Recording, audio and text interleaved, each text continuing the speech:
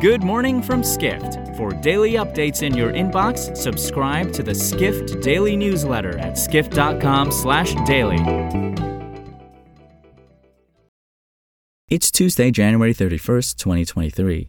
And now here's what you need to know about the business of travel today.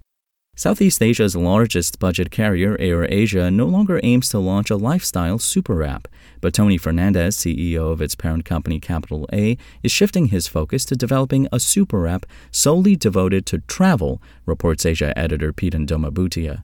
Fernandez said in an exclusive interview with Skift that AirAsia would focus on selling travel solely through its Superapp, having declared COVID was over for the airline.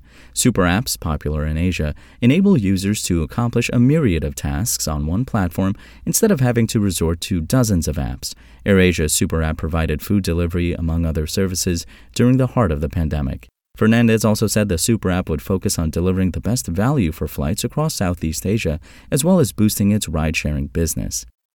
Next, Turkey was already a popular destination for travelers from Russia, and it looks set to become a business travel hub for Russian corporations displaced after Western sanctions, writes corporate travel editor Matthew Parsons.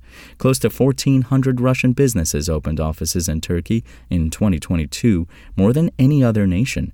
Parsons writes Russian businesses looking to continue trading viewed Turkey as a neutral location since it didn't impose sanctions on Russia following its invasion of Ukraine. He adds that Russian corporations are looking in particular to trade with firms banned from directly engaging with Russia, especially U.S. businesses that set up shop in Turkey after closing their Russian operations.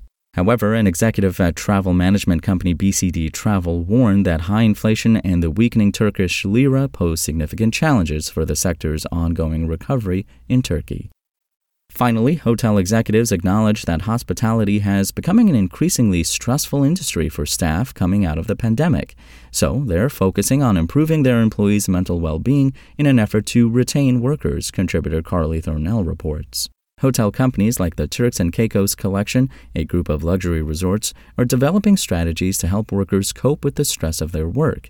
General Manager Vianel Filpo admitted that he can only do so much to help staff dealing with a challenging work environment, so he's helped arrange face-to-face counseling sessions for employees with a mental health professional, which he said have been enormously popular with staff.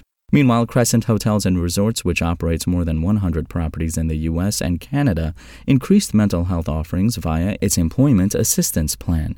A company executive said it's seen a strong correlation between employees' decreased use of antidepressants and the start of additional mental health coverage. For more travel stories and deep dives into the latest trends, head to skift.com.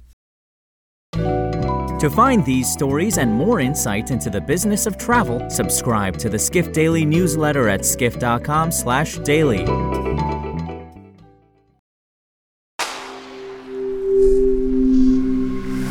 Spoken Layer.